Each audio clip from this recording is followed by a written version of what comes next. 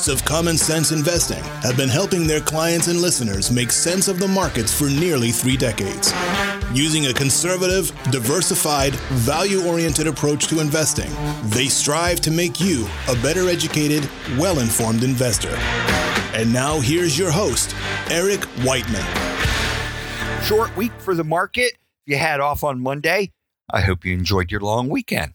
I took advantage of the extra day and we went down to Florida to visit some friends who just moved down to Sarasota, and I actually stayed in Clearwater Beach. So it was good to see them.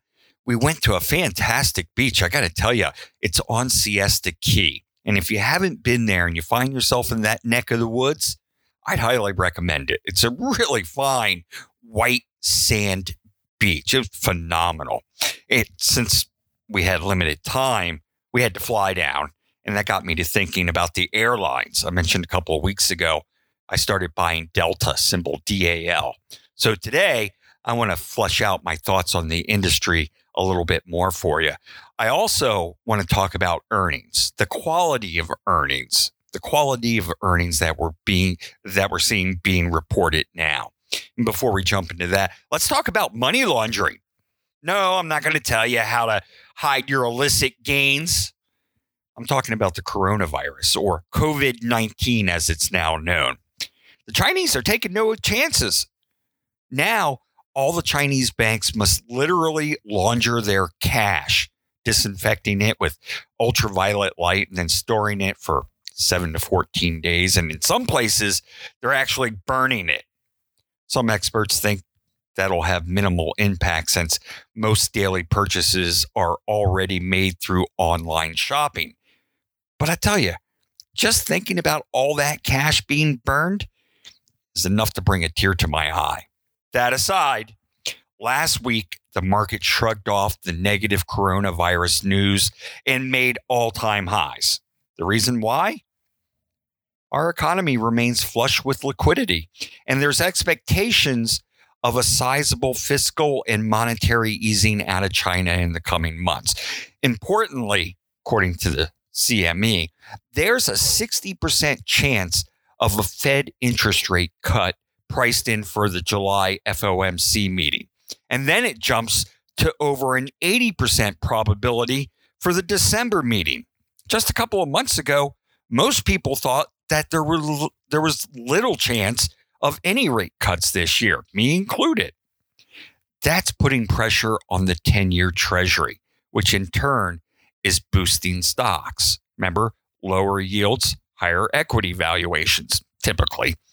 But if you look under the hood of the market, it looks to me like trouble is brewing. You have stocks, treasuries, and the dollar are all going up. And when that happens, it typically foreshadows equity market trouble. Not always, but in this iteration, even the VIX is up for the year, representing a big break in historical correlations. Over the last couple of years, every time the VIX and the S&P became positively correlated, the broad market has subsequently suffered a setback. Not to get wonky, but people think of the VIX as a measure of volatility. Usually when you see the market hitting new highs, you should see the VIX going lower. And that's not happening. The VIX is staying stubbornly close to 15, which is slightly below the 10-year average. Interestingly, according to BCA research, a VIX reading of 15 means that in 30 days, the S&P is expected to trade between 4.3% lower and 4.3% higher than where it currently is. I think the short-term caution flag is waving here, especially when you consider a lot of the excess returns we've been seeing has been from a handful of tech stocks, and you can guess who they are. So be a little extra careful here in the short term. Focus on good businesses run by good managers that are selling for less than what you think they're worth. That's usually a good recipe for the long term. If you have questions or if you're looking for some assistance, feel free to give us a call. The number is 571-261-7670. Once again, 261-7670, or you can just email me at podcast, which is plural, podcast@xmlfg.com. If you've listened for a while, you know I prefer to look at GAAP earnings as opposed to adjusted operating earnings. And there's a big difference. Most people aren't accountants, neither am I. So GAAP stands for Generally Accepted Accounting Principles. Adjusted earnings are when a company takes their GAAP numbers, which they're required to provide, and they adjust them for one-off items.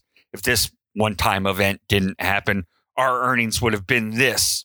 It's a corporate mulligan. The rationale for adjusting GAAP earnings seems pretty innocent. It seems that making one-off adjustments makes sense to get a cleaner look at a company's true earnings, especially when you're comparing them to prior periods. The problem is where's the line? Some companies have become serial adjusters, and those one-time charges are a regular occurrence, or a pretty regular occurrence. And Tesla is a great example.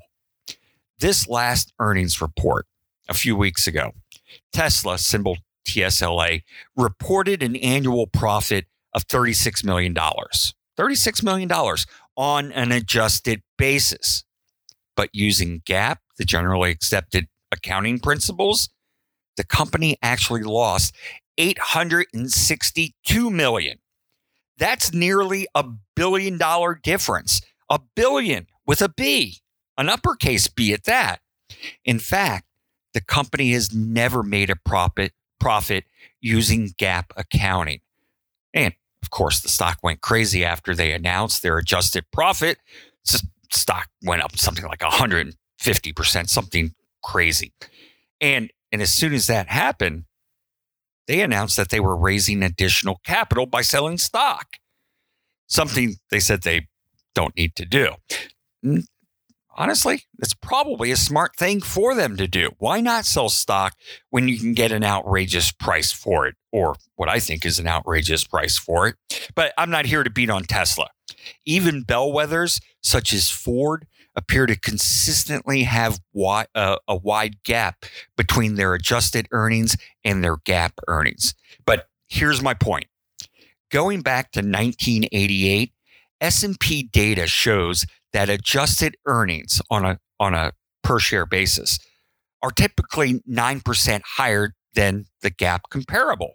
So for the last 30 years, adjusted earnings are typically 9% higher than the GAAP earnings. Right now, they're about 15% higher. Companies are making more and more, quote unquote, one-time adjustments. This is probably a good late cycle indicator. That 15% difference is the widest divergence since the aftermath of the dot-com bubble burst in 2002. A company that doesn't report adjusted earnings is Apple, symbol AAPL. But what they are adjusting this week is their revenue guidance for the quarter. Probably no surprise that both its supply and demand within China are going to come up short for the quarter. You know the reason why. Stock went down about 3% on the news. Even still, with the stock trading at about 25 times earnings, I think it's fully valued. A couple of weeks ago, I talked about adding a new position, Delta, symbol DAL. I did it because of the fears of the coronavirus had hit all the travel tourism stocks pretty darn good. The hotels, the online sellers like Booking, Expedia. No doubt, I expect consumer and business demand for the airlines are going to come under pressure in the near term. But looking farther out, I think this demand destruction is probably going to prove transitory. I think the demand backdrop for the U.S. airlines looks pretty good.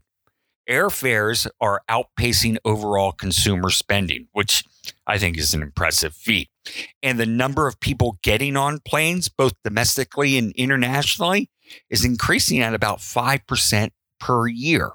So you have good demand and good pricing. To that, you can tack on a roughly, 15% year-to-date drop in oil prices, and airline profit margins probably going to expand this year. Most of the industry doesn't hedge their kerosene costs. So you have revenues that are likely going up and costs that are going down. And you have analysts are still kind of pessimistic. Pessimistic in that revenue and profit growth expectations are slated to trail the S&P, the broader market, over the next year. I think you can find some good values here if you're willing to have just a little bit of patience. Let's start wrapping this up.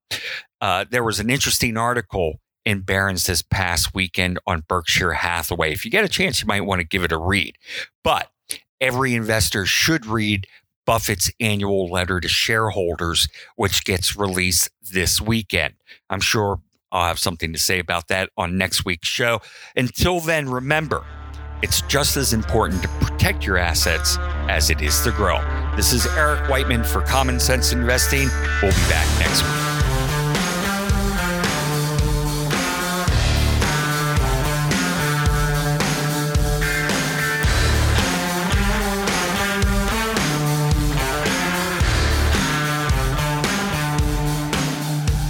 Okay, you've listened to the show. Now it's time for the really good stuff. So listen up. It's the disclosures.